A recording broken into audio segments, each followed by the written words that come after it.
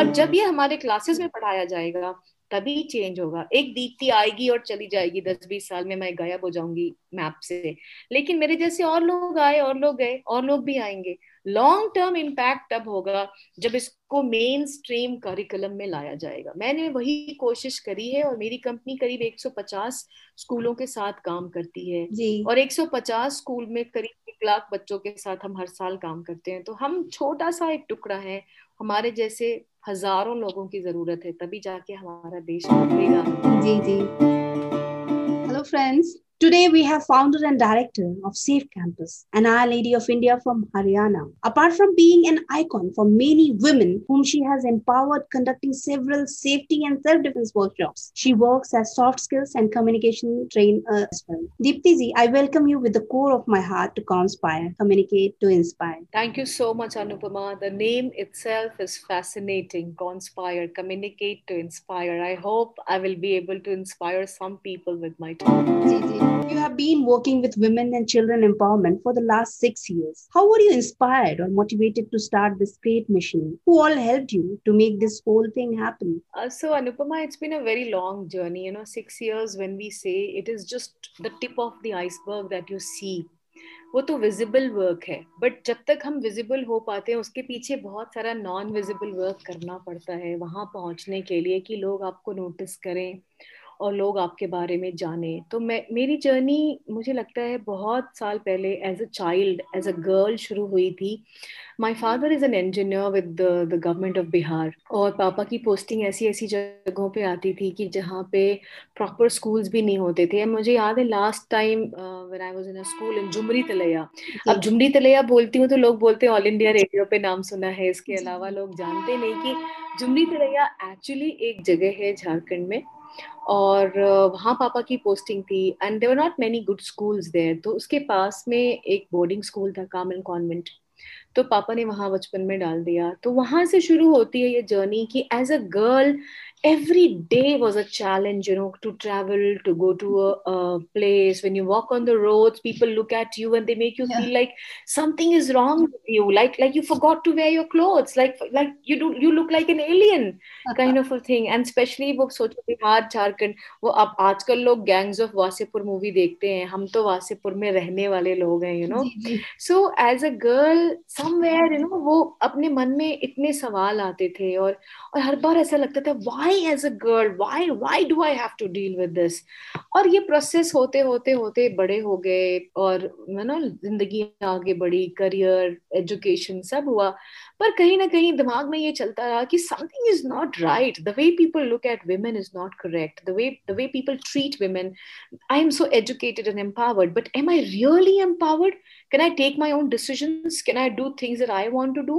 And every time there were eyes looking at you, there were question marks on people's faces when they looked at you. And I think that's what motivated me to start this journey and take this step towards empowering myself. तो एक दिन मैंने सोचा यार बस बहुत हो गया, let's do something which makes me strong. And I Google searched and found out about places. तब मैं गुड़गांव में रहती थी। Then I started, I found out something about a training institute called FitCom, which was training in functional intense training in combat, जो self defense सिखाते थे। तो मैं उनके पास गई और मैंने जब 2-3 क्लासेस करे तो मुझे लगा wow, this is really empowering, it works. और तब मुझे पता चला कि इजराइल में ऐसी ट्रेनिंग्स होती हैं और Israeli army is the world's best armed forces in the world. अब मैं बिहार की छोटे से गांव की छोटी सी लड़की, मुझे क्या पता इजराइल क्या होता है, मुझे क्या पता इजरायली आर्मी सेल्फ डिफेंस सिखाती है, बट देन जब मुझे पता चला इन चीजों के बारे में, so then I felt that this is amazing, I must do something like this, and that's when I decided to take this up as a career. तब मैं फैशन डिजाइनर थी, मैंने निफ्ट कैलकटा से फैशन डिजाइनिंग किया था और मैं design industry में काम करती थी। बट फिर मुझे लगा कि this is not rewarding enough, I have to do something more. And when I went to Israel, suddenly the whole world opened up and I saw a new way of life, because in Israel every girl has to compulsorily go to the army and every boy has to compulsorily go to the army. तो हर Israeli फौजी होता है। तो वहां जाके ये समझ आया कि ये जो स्पिरिट होता है ना, अब मेरी कंट्री, मेरे लोग, माय प्लेस, माय पीपल, वो मैंने वहां जाके सीखा, and that gives you so much of strength. तो तब मुझे ये समझ में आया कि हम लोग जब इंडिया में बड़े हो रहे होते हैं ना अनुपमा, तो हमको सिर्फ दो बातें बताई जाती हैं, बेटा पढ़ाई अच्छे से करना, नंबर लाना अपने, और जी दूसरा पैसे कमा लेना, बड़े होके कोई नौकरी कर लेना, कोई काम कर लेना, पैसे कमा लेना। जी तीसरी जी किसी चीज की अगर बात होती भी है तो शादी कर लेना, बच्चे कर लेना। आई मीन जी इसके जी अलावा कभी भी हमारे घरों में यही नहीं डिस्कस होता कि अपनी सेफ्टी पे ध्यान देना, you wherever you go, जी जी be responsible for yourself, ये कोई नहीं सिखाता हमको। And that is why India is the rape capital of the world, and that is why there is so much of crime and violence in our country, क्योंकि हम बचपन से इन चीजों के बारे में बात ही नहीं करते। जी वी जी don't discuss such thing family. Yes ma'am तो जब मैं इसराइल से वापस आई, तब मैंने ये जर्नी शुरू करी और मैंने ये डिसाइड किया कि बस अब यही करना है मुझे। एंड इनिशियली अनुपमा, जैसा कि आपने पूछा कि कौन कौन से लोग थे जिन्होंने आपको सपोर्ट किया, of course Fitcom the training institute, captain Jaypreet Joshi, जिनसे मैंने सीखा, उन्होंने मेरी बहुत हेल्प करी। वुमन अगर मैं देखूं, I was already a mother of 2 sons, और मेरी फैमिली को ऐसा लगता था something is wrong with her. I mean ऐसे स्टेज पे लाइफ में आके 2 बच्चों की माँ, वेरी वेल फैमिली, आपको क्या जरूरत है बाहर जाके ये सब चीजें करने की? जी जी तुम अपने बच्चे पालो, अपना घर संभालो, वही तुम्हारी जिम्मेदारी है। और मेरे अंदर से वो आवाज आती थी कि मेरे बच्चे तो हैं, पर सारी दुनिया में इतने बच्चे हैं जिनको हमारी जरूरत है, हमारी कंट्री को इसकी जरूरत है। तो कहीं जी ना कहीं वो जो एक जद्दोजहद हुई, in my mind and in my life, that made me much stronger. That made me very, very strong. It doesn't matter what people think about you. What matters is कोई सपोर्ट ना करे, मैं तो अपने आप को सपोर्ट करूं, जी जी मैं तो अपने साथ खड़ी हूँ। तो जब मैं जी मिरर में अपने आप को देखूं, तो अपने आप को बोलूं, yes you are doing fantastic, just keep going. फिर दोस्त दोस्त बहुत सारे थे, बहुत सारे वेल विशर्स आए, कितने सारे स्कूल के प्रिंसिपल्स थे जिन्होंने मुझे बहुत सपोर्ट किया। Doctor Sumer Singh was the principal of Daly college Indore at that time, उन्होंने बहुत सपोर्ट किया, बेटा अच्छा काम कर रहे हो, keep on doing this work. तो जब ऐसे लोग आपको पीठ थपथपाते हैं ना अनुपमा, तो लगता है सच में हम कुछ कर रहे हैं जिसका लोगों पे इम्पैक्ट हो रहा है। जी सो जी that's how my journey began, and it's been a roller coaster ride. कई दिन बहुत अच्छे होते थे और कई दिन बहुत मुश्किल होती थी, अगली सुबह सो के उठो और अपना आज फिर से शुरू करो, जी but it's been very rewarding, बहुत मजेदार रही जर्नी, and it's been really interesting. जी हम लोग सब उस दौर से गुजरते हैं जब हमको लगता है कि कुछ तो बदलना चाहिए, कुछ तो होना चाहिए, पर वो पहला प्रयास जो होता है we don't do that, we just come out because people are going to criticise us, people are not allowing us to do that. पर जैसे आपने वो पहला स्टेप लिया, यस। आप आगे बढ़ के आए, दैट वाज रियली इनक्रेडिबल। उसके बाद आपने उस स्ट्रगल के बारे में बताया कि कुछ भी आसान नहीं होता है किसी के लिए, मतलब आपने शुरू में सही में बहुत स्ट्रगल किया होगा। मैं आपको बताऊं कि हमारे जैसे काम कर, जैसे ये कोई नॉर्मल जॉब या कोई नॉर्मल काम, मैं कोई पेंटर नहीं हूँ, मैं कोई आर्टिस्ट नहीं हूँ कि एक पेंटिंग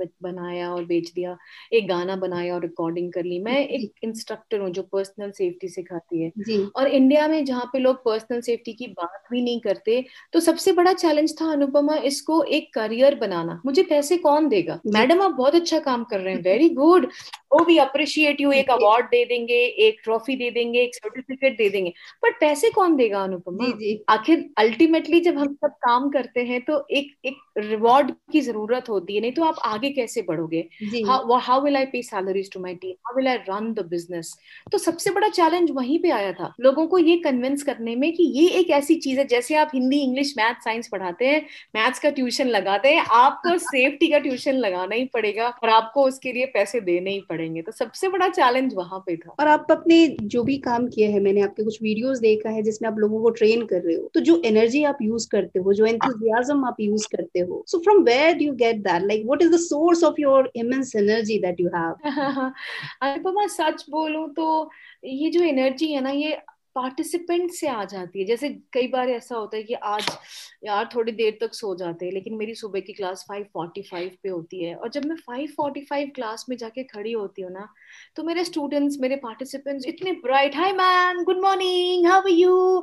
तो मुझे लगता है, oh my God, people have been waiting for me, people look forward to meeting me, वाह I am actually contributing to their lives. तो ये एनर्जी उस इंस्पिरेशन से आती है कि लोग आपको ऐसी नजर से देखते हैं हैं कि सच में आप उनकी जिंदगी में कोई चेंज ला रहे हो, सच में आप उनको एम्पावर कर रहे हो। और हर बार हर वर्कशॉप में नए चेहरे मिलते हैं, नए लोग मिलते हैं, नई जगह होती है, तो हर बार ये कोशिश होती है कि एकदम फुल एनर्जी, कभी भी ऐसा ना हो कि आज थोड़ा 19 हो गया, हमेशा 20 ही होना चाहिए, ताकि जो पार्टिसिपेंट्स हैं वो हमेशा आपको उस एनर्जी लेवल के साथ याद करें। जी जी we attended a workshop, it was amazing. तो वो पार्टिसिपेंट्स अपनी जिंदगी की कहानी शेयर करते हैं ना, अनुपमा हमारे साथ ऐसा हुआ, हमारे साथ वैसा हुआ, ma'am you know this happened, तो वहां से ऑटोमेटिकली एनर्जी आती है, वाओ यार, I am able to actually change something. जी आपके दिमाग में वो बातें चल और आपको लगता है मैं भी कुछ कर सकती हूँ। तो मुझे लगता है इससे बड़ी अचीवमेंट और क्या होगी, और इसके लिए तो एक जिंदगी कम पड़ती है अनुपमा, एक्चुअली जी। बताऊं। आपने अपनी जिंदगी से तो लोगों को इंस्पायर किया ही है, जो आप आज कर रही हैं, लोगों को सिखा रही, साथ साथ आप एक मुझे कुछ कहना है करके प्लेटफॉर्म पे आई थी, जिसपे लोगों की कहानियां शेयर करती रही हैं। आप उसमें उन लोगों के बारे में बताती हैं जिन्होंने आज बिल्कुल। कोई मकाम हासिल किया है और लाइफ में बहुत स्ट्रगल किया है। तो उनमें से कुछ लोगों के बारे में आज आप हमें थोड़ा संक्षेप में बताएं। तो अनुपमा, जैसा कि मैंने बोला, as I was growing up और अपनी लाइफ की जब सीढ़ियां चढ़ रही थी तो बड़ी मुश्किलें आती थी, और तब क्या होता था ना, किसी से बात नहीं कर सकती थी। किसी को बोलो ये प्रॉब्लम है तो लोग आपको जज करते हैं, लोग बोलते हैं तुमने काम ही ऐसा चूज किया था तो प्रॉब्लम तो होगी ना बेटा, ढंग की So true. 9 to 5 ना जॉब कर लेती, चैन से घर में बैठती। तो लोग ऐसे ज्ञान दे देते हैं आपको, तो फिर उससे अच्छा लगता है चलो चुप रहो यार, अपने अपनी कहानी खुद सुन लो, कोई फायदा नहीं है। जी तो इसकी वजह से मेरे दिमाग में ये कई बार ख्याल आता था कि हम कभी दूसरों की कहानियां क्यों नहीं सुनना चाहते, क्यों नहीं इंटरेस्ट लेते उनकी कहानियों में, जबकि उनकी कहानियों में इतनी लर्निंग होती है, इतना ज्यादा सीखने को मिलता है कि जो अगर आप उसको अपनी लाइफ में अप्लाई करें तो आप जिंदगी में कहाँ से कहाँ पहुंच सकते हैं। और इसीलिए मेरे मन में ये ख्याल आया कि मुझे कुछ कहना है, मैं कुछ कहना चाहती हूँ, प्लीज सुनो मेरी बात, listen to me was the whole concept, and that is why मैंने ये सीरीज ऑफ पॉडकास्ट शुरू किया, मुझे कुछ कहना है। और मुझे कुछ कहना, मैंने सिर्फ उन तरीके के गेस्ट को इंटरव्यू किया है जिनके पास ऐसी ऐसी स्टोरीज हैं जो हमें इंस्पायर कर सकती हैं। जैसे कि doctor Roma Kumar, she is the senior psychologist at sir Gangaram hospital in Delhi, और उन्होंने पिछले 40 सालों में बहुत काम किया है साइकोलॉजी के फील्ड में, स्पेशली बच्चों के साथ, यूथ के साथ, है ना, वाह डिप्रेशन और सुइसाइडल टेंडेंसीज होती हैं बच्चों में, उन सब चीजों पे। तो उनसे जब मैंने बात करी तो मुझे लगा कि मैम के पास कोई खुद की स्टोरी है जो जो वो लेके बैठी हैं और सुना नहीं रही हमें। और तब मैंने बोला ma'am I want to talk. उन्होंने अपने आप फिर जब बोलना शुरू किया, अगर आप पॉडकास्ट सुनोगे तो जी उन्होंने बताया कि जब वो बॉर्न हुई थी तो उनका फेस का आधा हिस्सा रेड था, स्ट्रॉबेरी जी कलर का था, और आज वो एक मॉडल है, वो मॉडलिंग भी करती हैं ब्रांड्स के लिए। उनकी नहीं जिंदगी इतनी मुश्किल थी कि लोग उनको लाल मुंह वाली लड़की बुलाते थे, उनका नाम कोई नहीं बुलाता था, तो स्कूल के फंक्शंस में किसी इवेंट उनको इनवाइट नहीं करते थे क्योंकि उनका फेस हाफ रेड था, जी लोग मजाक बनाएंगे। और वहां से आगे बढ़ के उन्होंने इतनी हिम्मत करी कि उन्होंने अपनी मेडिकल की पढ़ाई कंप्लीट करी, फिर अपना करियर बनाया, अपने आप को इस मुकाम तक पहुंचाया कि आज भारत की लाखों औरतें उनको देख के सोचती हूँ काश मैं डॉक्टर रोमा कुमार बन पाऊं। जी तो ये जो हिम्मत उनके अंदर आई कि जो सामने मिरर में खड़ी लड़की है वो मैं हूँ, और मैं जैसी भी हूँ मैं अपने आप को अच्छी लगती हूँ, and I am proud of who I am. जब उन्होंने उसको एक्सेप्ट कर लिया तो धीरे धीरे दुनिया ने भी एक्सेप्ट कर लिया। जी और ये एक ऐसी स्टोरी थी जो कि आज के डेट में अगर हम देखें, बॉडी शेमिंग इतना बड़ा एक इशू है हमारे जी समाज में, तुम मोटी हो, तुम काली हो, तुम छोटी हो, तुम चश्मिश हो, तुम्हारे बाल ऐसे हैं, तुम्हारी स्किन ऐसी, हर बात पे मजाक बनाया जाता है, और बच्चे इतने दुखी हो जाते हैं, उनका सेल्फ कॉन्फिडेंस कम हो जाता है, वो डिप्रेस्ड हो जाते हैं। तो इसीलिए डॉक्टर रोमा कुमार की स्टोरी हमारे लिए इंस्पिरेशन है कि उनके जैसे लोग अगर इतनी प्रॉब्लम के बाद भी आज इस मुकाम पे पहुंच सकते हैं तो हम क्यों नहीं पहुंच सकते। बस कोशिश करने वालों की हार नहीं होगी। जी that is what we have to learn from her. फिर हमारे और एक गेस्ट थे कैप्टन वालिया, अगर जी आप सुनोगे कैप्टन वालिया को, बचपन से, मतलब जब वो 6 साल के थे उनके पेरेंट्स की डेथ हो गई है, वो चाइल्ड लेबरर थे, वो रेलवे जी स्टेशन पर पानी की बोतल बेचते थे, और वहां से उन्होंने आगे बढ़ के इंडियन आर्मी में ऑफिसर बन गए, वाह खुद इतनी मेहनत करी और वहां तक पहुंचे, और आज वो किसी बहुत बड़ी कंपनी के सीईओ हैं जी क्योंकि उन्होंने कभी हार नहीं मानी। अब नॉर्मल इंसान इमेजिन भी नहीं कर सकता कि एक ट्रेन पे पानी बेचने वाला लड़का कभी आर्मी ऑफिसर बन सकता है, कभी एक कंपनी का सीईओ बन सकता है। लेकिन जब हम इन लोगों की कहानी सुनते हैं तो बड़ी हिम्मत पड़ जाती है और लगता है यार हम भी कुछ कर लेंगे, ऐसी कौन सी जी बात है। तो ये जो मुझे कुछ कहना है, ये सिर्फ कहने की बात नहीं है, ये सुनने की, समझने की और सीखने की बात है। जी। तो मैं चाहूंगी कि जो भी हमें आज यहाँ सुन रहे हैं वो सभी लोग, वो जो बातचीत हुई है रोमा कुमार जी से और वालिया जी से, वो सब उनकी कहानी को उनके जबानी सुने। आपने अभी बताया जरूर। कि जब आप बिहार में थे, छोटे से शहर में, वहाँ पे इन जो काम आज आप कर रही हैं वुमेन सेफ्टी के लिए, चिल्ड्रन सेफ्टी के लिए, तो उसको लोग उतना मायने नहीं देते थे। तभी आपके सपने उसी समय से यही थे कि आपको उनके लिए कुछ करना है, और भले ही कोई जो भी सोचे आपको आगे निकल के जाना है, या तभी आप कुछ और सोचते थे, जैसे जनरल माता पिता सोचते हैं कि मेरा बच्चा डॉक्टर बने, इंजीनियर बने। So I am sure Anupama, because आप बिहार से बिलोंग करते हो, जी तो आप और बेहतर सकते होगे कि हमारे घरों में बचपन से एक ही बात बताई जाती है कि बड़े होके डॉक्टर इंजीनियर बनो, आईएएस ऑफिसर बनो। जी तो इसके अलावा और कभी कोई या किसी और की नहीं होती थी। तो जब मैंने भी तो सीबीएसई मेडिकल्स दिया, क्वालिफाई भी किया, बट मैंने अपने फादर को बोला था पापा आप चाहते हो इसलिए मैं एग्जाम दे रही हूँ, बट जी मेरा कोई इंटरेस्ट नहीं था, क्योंकि मैं वैसे मेंटली ओरिएंटेड नहीं थी। जी लेकिन बचपन से अगर मैं बोलूं कि सेल्फ डिफेंस तो मेरे मुझे नहीं समझ आता था बचपन में, पर बचपन से ये सेवा भावना बहुत ही ज्यादा स्ट्रांग थी। मुझे आज भी याद है, मैं क्लास 9th या 10th में पढ़ती होंगी, और स्कूल के हमारे बस जो हमें ड्रॉप करने आती थी, तो ड्राइवर अंकल का एक छोटा बेटा था 5-6 साल का, तो अंकल ने बोला मेरे बेटा साइकिल मांग रहा है, तो हम्म उसके पास साइकिल नहीं है। अंकल जब ड्रॉप करने आए, मैंने बोला अंकल 2 मिनट रुको, और मैंने फटाक से घर में गई और अपनी साइकिल उठाई और बस पे रख दिया, अंकल ये अपने बच्चे को दे देना।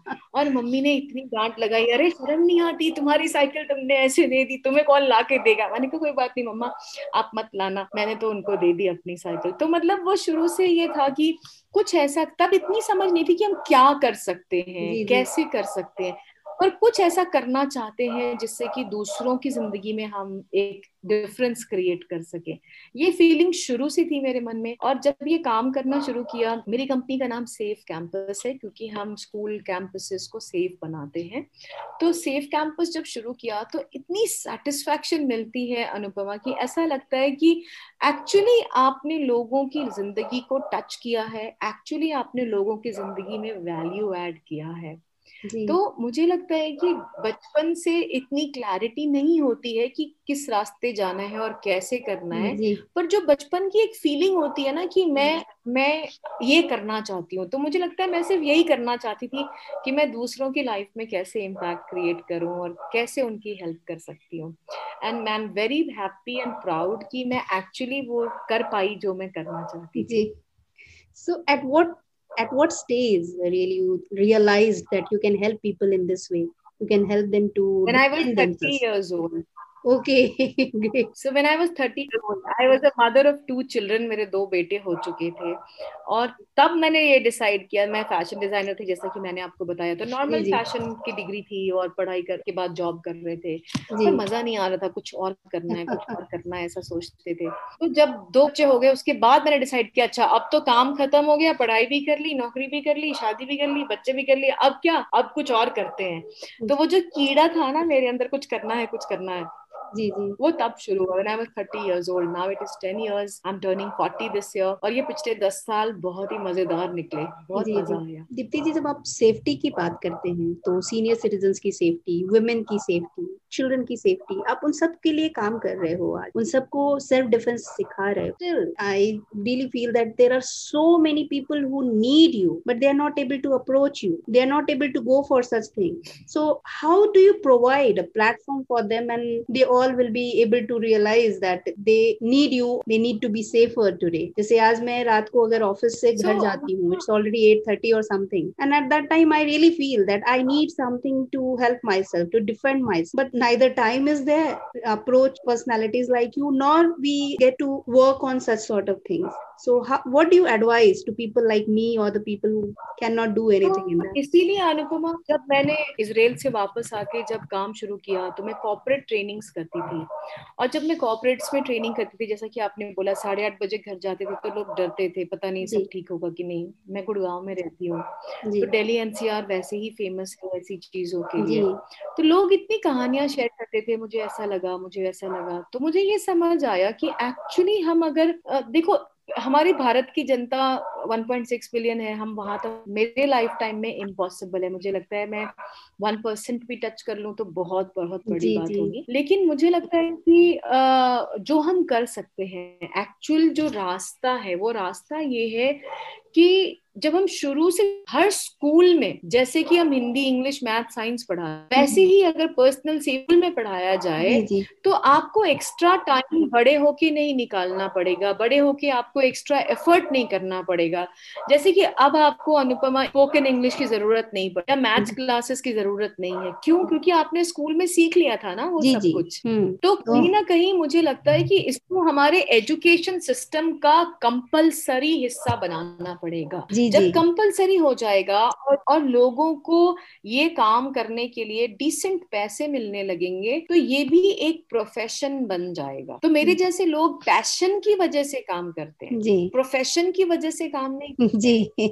लेकिन अगर ये प्रोफेशन बन जाएगा, जैसे मैथ्स टीचर शायद पैशन कितना होता है मैं नहीं जानती, पर वो प्रोफेशनल क्वालिफिकेशन है कि जी आपने मैथ्स में पीएचडी करा है तो आप स्कूल में, कॉलेज में पढ़ा सकते जी हो। ऐसे ही अगर हम सेफ्टी की बात करें तो जब ये प्रोफेशनल क्वालिफिकेशन बन जाएगी तो ऑटोमेटिकली हर स्कूल में हर बच्चे को ये मौका मिलेगा। और फिर देखो अगले 10-15 साल में तो पूरा देश चेंज हो जाएगा। जी जी इजराइलीज ने 1948 में जब फ्रीडम मिली तभी डिसाइड कर लिया था हर इजरायली को ट्रेनिंग करनी पड़ेगी, हर जी इजरायली को स्ट्रांग होना पड़ेगा, क्योंकि जी जरूरत पड़ने पर आपको आर्मी मदद करने नहीं आएगी, आपको खुद की मदद करनी पड़ेगी। जी तो हर हिंदुस्तानी को भी, अनुपमा, खास के लड़कियों को, औरतों को ये डिसाइड करना पड़ेगा, मैं अपनी बेटी को बचपन से ही पर्सनल सेफ्टी सिखाऊंगी, मैं अपने बेटे को बचपन से ही तमीज सिखाऊंगी कि वो दूसरी लड़कियों के साथ, औरतों के साथ ऐसे व्यवहार ना करे जो कि एक्सेप्टेबल नहीं है। और जी जब ये हमारे क्लासेस में पढ़ाया जाएगा तभी चेंज होगा। एक दीप्ति आएगी और चली जाएगी, 10-20 साल में मैं गायब हो जाऊंगी मैप से, लेकिन मेरे जैसे और लोग आए, और लोग गए, और लोग भी आएंगे। लॉन्ग टर्म इम्पैक्ट तब होगा जब इसको मेन स्ट्रीम करिकुलम में लाया जाएगा। मैंने वही कोशिश करी है और मेरी कंपनी करीब 150 स्कूलों के साथ काम करती है जी और 150 स्कूल में करीब 1 लाख बच्चों के साथ हम हर साल काम करते हैं। तो हम छोटा सा एक टुकड़ा है, हमारे जैसे हजारों लोगों की जरूरत है, तभी जाके हमारा देश बदलेगा अनुपमा। जी जी। I hope that many people will join you right now in this moment. Like you said that you are passionate about helping people. आप पैशन की वजह से हेल्प कर रहे हैं, आपका प्रोफेशन नहीं है, तो ये सही में बहुत बड़ी बात है। इसी वजह से आज स्कूल्स में भी अगर रूल्स लाया जाता है कि शुड बी कंपलसरी, तो ताइक्वांडो या फिर कोई भी फिजिकल यस, एजुकेशन कुछ मंथ्स के लिए कंपलसरी करते हैं, and then they forget about that, they concentrate more on academics, यस। examination and all. तो पूरा रेगुलर चलना चाहिए, इसके लिए कोई मोमेंट या कोई ड्राइव होना चाहिए। So that's really the requirement of the moment. अभी मैं एक थोड़ा सा ट्विस्टेड रही हूँ जो कि बहुत ही कंट्रोवर्शियल भी है, इस पे बहुत सारे पॉलिटिशियंस ने अपने अपने मत रखे हैं। They believe that rape victims are responsible for the rape, क्योंकि उन्होंने कपड़े कैसे पहने हैं, वो किस तरह से चल रही हैं, किस समय चल रही हैं, they feel that is the main reason for rape. So what do you think about that? See देखो, एक पर्टिकुलर रीजन तो नहीं बताया जा सकता रेप के लिए, पर इसको दूसरी तरीके से अगर देखा जाए, जब लोग ये कहते हैं कि लड़कियां जिम्मेदार हैं क्योंकि वो ऐसे कपड़े पहनती हैं, ऐसे बिहेव करती हैं, कपड़े पहनने का कोई रिश्ता नहीं है रेप्स के साथ। अगर आपने जी सत्यमेव जयते देखा था तो उसमें एक एपिसोड में स्पेसिफिकली दिखाया गया था कि इंडिया में करीब 45% रेप्स जो हैं वो उन लोगों के साथ होते हैं जिन्होंने स्कूल यूनिफॉर्म पहना हुआ होता है जी और जिन्होंने फ्रॉक्स पहने, मतलब छोटे बच्चे होते हैं। जी तो उनके पास तो कोई कपड़ों का ना ज्ञान है, ना फैशन है, ना वो शो ऑफ कर रहे जी थे। पर ये जो माइंडसेट है ये कहाँ से आता है? तो इन इसमें दो दो पहलू हैं। पहला पहलू तो ये है कि जो मैं मानती हूँ कि अगर आप ये कहते हो मेरा रेप हो गया तो मेरी गलती है, मैं मानती हूँ हाँ मेरी गलती है। और मेरी गलती क्या है? मेरी गलती ये है कि जब मेरे आसपास का माहौल ठीक नहीं है और जब मेरे आसपास सब लोग बात कर रहे हैं कि लड़कियां सेफ नहीं है, तो मैंने क्यों नहीं कुछ ऐसा किया कि मैं अपने आप को सशक्त बना सकूं। ये जी मेरी गलती है। जी ये मेरी गलती है कि as a girl, as a woman, आप क्यों नहीं जाते ट्रेनिंग करने के लिए, जी क्यों नहीं जाते क्लासेस अटेंड करने के लिए? आखिर आप ब्यूटी पार्लर जाके अपने आईब्रोज और हेयर कलर कराते ही हो ना, जी जी आखिर आप मार्केट जाके आप चीजें खरीदते ही हो ना। जी तो जी कोई अगर ये कहता है हमारे पास पैसे नहीं है, हमारे पास टाइम नहीं है, हमारे पास अवेलेबिलिटी नहीं है, मैं इन बातों को नहीं मानती अनुपमा। सच्चाई ये है कि आप चाहते नहीं है, आप जी उसको जी इम्पोर्टेंस नहीं देते, क्योंकि आपको लगता है जब होगा तब देखा जाएगा। जी, जब हो ही जाएगा तो देख क्या पाओगे फिर उसके बाद? बिल्कुल सही। फिर तो आप न्यूज़पेपर में छपोगे, टीवी पे आओगे, और कुछ नहीं होगा आपका। जी तो ये बहुत कड़वी सच्चाई है, और सच्चाई ये है कि अगर मेरा रेप होता है तो मेरी जिम्मेदारी है। जी लोग ये बोलते हैं मेरी क्या गलती, मैंने क्या किया, मेरे साथ क्यों ऐसा हुआ? यही तो गलती है कि तुमने कुछ नहीं किया। तुम्हें या कुछ करना चाहिए, तुम्हें कुछ सीखना चाहिए था, तुम्हें उस पे जोर लगाना चाहिए था कि मेरी जिंदगी इंपॉर्टेंट है। जी तो पहलू तो पहला ये है कि लड़कियों को, औरतों को आगे बढ़ना पड़ेगा और सशक्त बनना पड़ेगा, इसमें कोई दो मत नहीं है। लेकिन दूसरा पहलू ये भी है कि हमें सेल्फ डिफेंस की बात करते हैं या रेप की बात करते हैं तो सिर्फ लड़कियों की बात करते हैं, लड़कियां थोड़ा ना करती हैं। जी करने वाले तो दूसरे जेंडर है ना, दूसरा सेक्स है ना। जी उनकी एजुकेशन की क्या, आप सेल्फ डिफेंस क्लासेस तो करवाते हो, क्या आप लड़कों को किसी भी स्कूल में सिखा रहे हो कि कैसे बिहेव करना चाहिए, जी कि लड़के क्यों ऐसा करते हैं? उनकी मानसिक काउंसलिंग कोई कर रहा है, कोई ट्रेनिंग दे रहे हैं कि बॉयज एंड गर्ल्स को कैसे बैलेंस करना चाहिए? कोई नहीं बोलता। एक माँ अपने बेटे को नहीं सिखाती। सिंपल सा एग्जाम्पल है कि अगर एक बेटी बाजार जा रही है या दुकान से दूध लेने जा रही है, तो वो जैसे तैसे कपड़े पहन के नहीं जा सकती, उसको ढंग के कपड़े पहनने हैं, उसको बाल बनाना है, अच्छा दिखना है, क्योंकि सड़क पे जा रही है तो लोग देखेंगे। जी और आप किसी भी दूध के दुकान पे देखो, जब लड़के दूध लेने आते हैं, चाहे किसी भी एज के हो, कोई फर्क नहीं पड़ता कि वो बनियान में घूम रहा है, कि अंडरवेयर में घूम रहा है, कि शॉर्ट्स पहन रहा है, क्योंकि वो तो लड़का है, वो तो कुछ जी भी कर सकता है। तो एक माँ होने के नाते मेरी जिम्मेदारी बनती है कि मैं अपने कपड़े पहनूं, ठीक से बिहेव करो, जब लड़कियों से, औरतों से बात करो तो सिर्फ उनके चेहरे की तरफ देखो, चेहरे से नीचे मत देखो। It is this, look at a woman like that. तो जब तक ये नहीं सिखाया जाएगा अनुपमा, तब तक हमारा समाज बदल नहीं सकता। अब ये नेता लोग बोलते हैं लड़कियों की गलती है, या लोग बोलते, क्योंकि वो अपना पल्लू झाड़ना चाहते हैं ना, हमारी जी तो कोई गलती नहीं है, लड़कियों ने ये सब कुछ किया। तो इसमें कहीं ना कहीं थोड़ी सी गलती लड़कियों की ये है कि हम लड़कियां कई बार क्या होता है कि कैरिड अवे हो जाती है, दोस्तों के साथ जा रही हैं तो बड़े ऐसे कपड़े पहन लिए या इस तरीके से ड्रेसअप कर लिया कि भीड़ भाड़ में सबकी नजर मेरे ऊपर चली जाती है। जी अगर मैं मेट्रो में ट्रैवल कर रही हूँ और मुझे पता है कि मैं अकेली हूँ, शाम को ऑफिस से आ रही हूँ, तो क्यों ना ऐसे कपड़े पहनूं जैसे सब लोग पहनते हैं, ताकि मैं जी नॉर्मल लगूंगी, किसी का जी खास तौर पे नजर मेरे ऊपर नहीं जाएगा। जी लेकिन अगर मैं शॉर्ट स्कर्ट पहन के जा रही हूँ या ऐसे बाल बना रही हूँ, तो जो नहीं भी देखना चाहेगा ना अनुपमा, वो भी मेरी तरफ देखेगा। सिंपल सी बात है, 100 आदमियों में से अगर एक आदमी, एक मर्द अपनी शर्ट उतार के मेट्रो में ट्रैवल करेगा, तो हम औरतें भी उसकी तरफ देखेंगे। जी क्या इसकी प्रॉब्लम क्या है, ऐसे क्यों हो रहा जी जी है ना? तो जो मैं कहती हूँ कि भीड़ में अकेले मत चलो, भीड़ का हिस्सा बन जाओ, जी नहीं तो लोगों की नजर आपके ऊपर ज्यादा पड़ती है। इसकी वजह से रेप नहीं होता है, पर इसकी वजह से आदमियों के दिमाग में गंदगी आती है, जी और फिर वो शायद उस औरत के साथ ना कराए पर किसी और औरत के ऊपर ट्राई करता है, और समाज में ये जो चेन है ये बढ़ता चला जाता है। जी। लेकिन आपने अभी बताया कि अगर रेप होता है तो सही में फीमेल भी रिस्पॉन्सिबल है उसके लिए, because she was not prepared for that, she didn't learn how to protect yes. Herself. So what do you say, what should they do so that they will be able to protect themselves? मतलब ऐसा क्या उनको चाहिए, कहाँ approach करें वो? कहीं approach करने की जरूरत नहीं है अनुपमा। मुझे लगता है कि लड़कियों को सिर्फ ये एक्सेप्ट करने की जरूरत है कि जब आपको प्रॉब्लम होगी तो कोई मदद करने नहीं आएगा। जी हम बचपन से हमारे देश में खास तौर पे लड़कियों के साथ एक मनी प्लांट की तरह बड़ा करते हैं। जब छोटी होती हैं तो पापा के साथ जाओ, भाई जी के साथ जाओ, बड़ी हो जाती हैं तो हस्बैंड के साथ जाओ, बेटे के जी साथ जाओ। जिसका बेटा नहीं है वो बेचारी दुखियारी है, क्योंकि इसका तो बेटा नहीं है, इसका जी देखभाल कौन करेगा। जिसका पति मर गया या छोड़ दिया, उसको अकेली हो गई, अरे पता नहीं क्या समझती है अपने आप को, देखो ऐसी है, पता नहीं ऐसी है वैसी है, एक कैरेक्टर असैसिनेशन हो जाता है। जी इसको बंद करो, इसको बंद करो, और एक लड़की को सिर्फ ये बोलो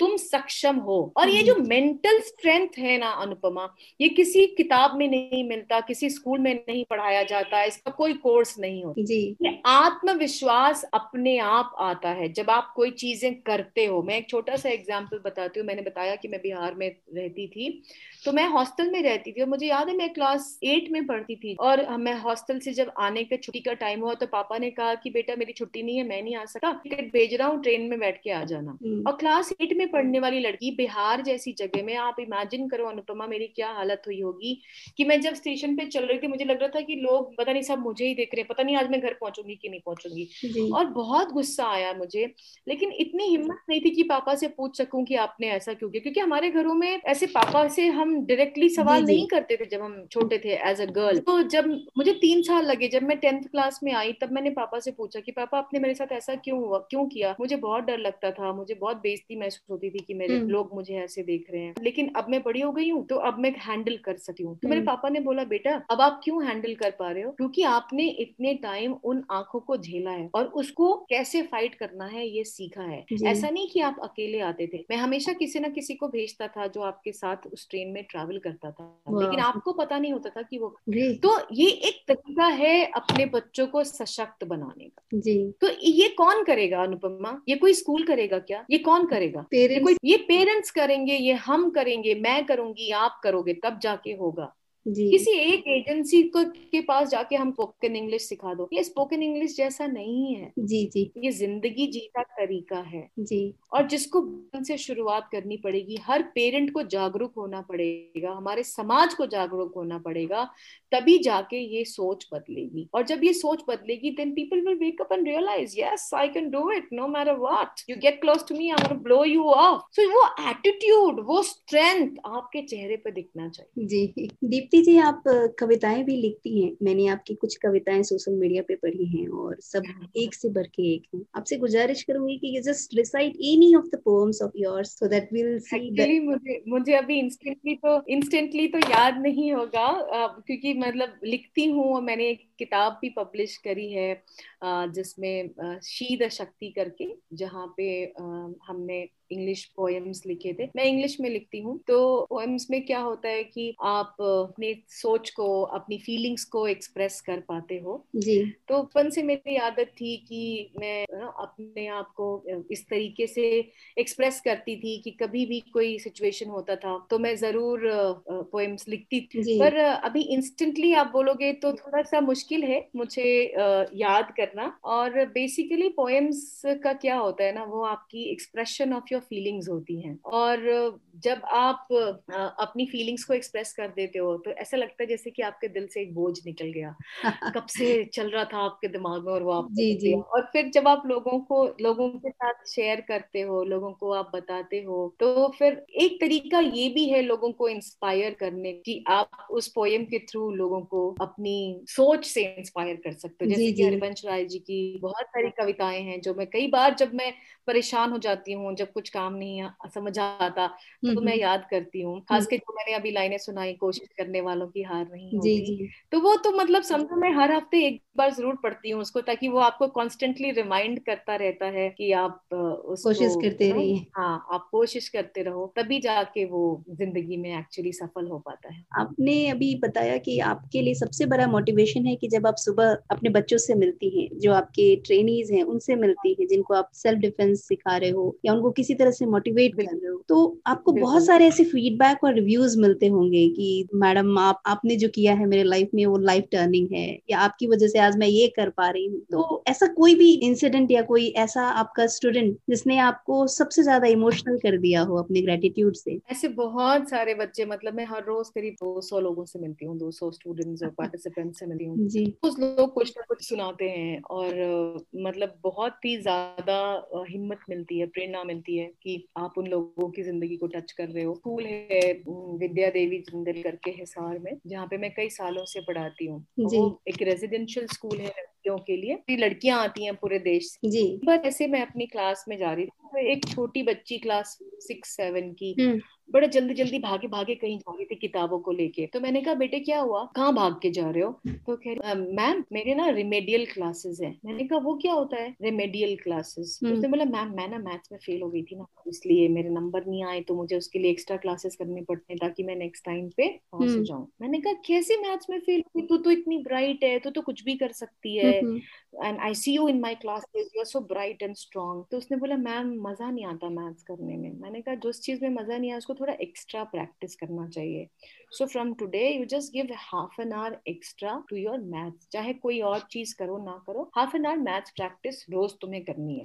और जब आप नेक्स्ट टाइम मेरे क्लास में आओगे तो मुझे बताओगे कि आपने प्रैक्टिस किया या नहीं किया। तो उसने बोला कि okay ma'am I will tell you. और फिर मैं भी भूल गई। फिर 2-3 महीनों बाद फिर एक दिन मैं ऐसे क्लास लेने जा रही थी, तो वो एक बच्चा दौड़ता हुआ मेरे पास आया, एक 5 स्टार लेके, ma'am this is for you. तो मैंने बोला thank you so much, it's your birthday, happy birthday. तो उसने बोला नहीं नहीं मैम, मैं मैथ्स में टॉप हो गई अपने क्लास में। वाह। तो मैंने बोला अच्छा, वेरी गुड, कंग्रेचुलेशन। तो उसने बोला मैम आपकी वजह से। मैंने बोला मैंने तो मैथ्स ही नहीं पढ़ाया कभी मेरी वजह से क्यों?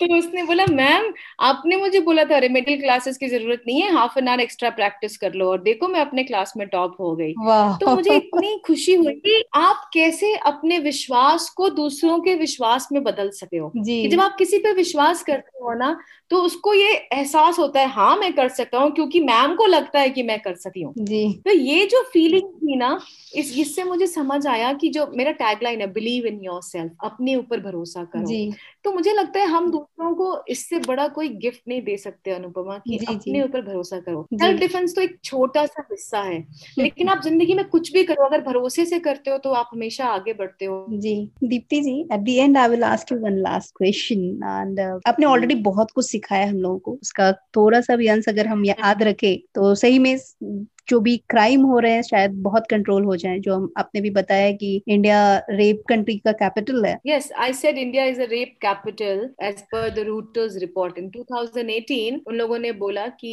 इंडिया में सबसे ज्यादा रेप्स होते हैं, women are unsafest in India. बड़ा दुख होता है ये सोच के कि मतलब हमारे जैसे देश में जहाँ औरतों की पूजा होती है, जी जी देवी देवताएं होते हैं, आई मीन वहां पे सुनते हो तो बड़ी तकलीफ होती है। जी जी so I would just request you to tell something to the young generation so that they will be able to do something to recover from that tag line India is the rape capital. तो कोई तीन Capital बातें। of बिल्कुल बिल्कुल बिल्कुल। So you know the most important thing that I would like to share with everybody here, especially the youngsters, is कि life में problems situations सबके साथ आएंगी। सबको ऐसा कोई दिन देखना पड़ता है जब लगता है यार मेरे साथ ही ऐसा, why me? Ji And that's the moment you have to stand up strong and tell everybody around you, try me, या and I'm not going to give up. Not why me, try me, because I am so strong, I am so powerful, I believe in myself कि तुम कोई भी situation में डालोगे, I will be able to fight back and get out of it. और ये वाली strength कहाँ से आती है? ये वाली स्ट्रेंथ यहाँ से आती है कि जब रोज सुबह उठ के मिरर में अपने आप को देखते हैं, बाल बनाते हैं, that's the time you should tell yourself wow I am the best. या And why? Because I believe I'm the best. There's only one Deepti in this world. There's only one D in this world. There cannot be any other D. या So I have to be the best version of comparison with anybody else, Anupama. That's Any right. comparison, my only competition is me. And I have to become better than myself that I was yesterday. So focus your energies on yourself. लोग दाएं बाएं आगे पीछे क्या कर रहे हैं कोई फर्क नहीं पड़ता, मैं तो ये कर रही हूँ और मैं ये करूंगी, चाहे लोग कुछ भी सोचें कुछ भी बोले। जी And that is what will give you the strength. So believe in yourself and stay strong. Try me and see, I'm going to be victorious. I'm not going to give up. And that's the spirit I would want to give to all the youngsters in my country. Never, never, never give up in life. great. So that's really the greatest of the lessons for all the youngsters or the younger people who are listening to you, that they should always say try me rather than telling why me. So Yes, try me. No, that is what is important. I Thank you do. so much, Anupama, for having me here with you today. It's really been a pleasure talking to you. And I hope that we are able to reach people and we are able to make a difference in the way they think about themselves and the people around them. And thanks a lot, Deepti ji, that you have accepted this invitation and you came to this Conspire to inspire the people while just sharing your stories. Thank you so much. I'm really filled with gratitude for The this. pleasure is all mine. I wish you all the best, Anupama. Rock it and stay strong wherever you are. All the best. Thank Thank you you so so much. much.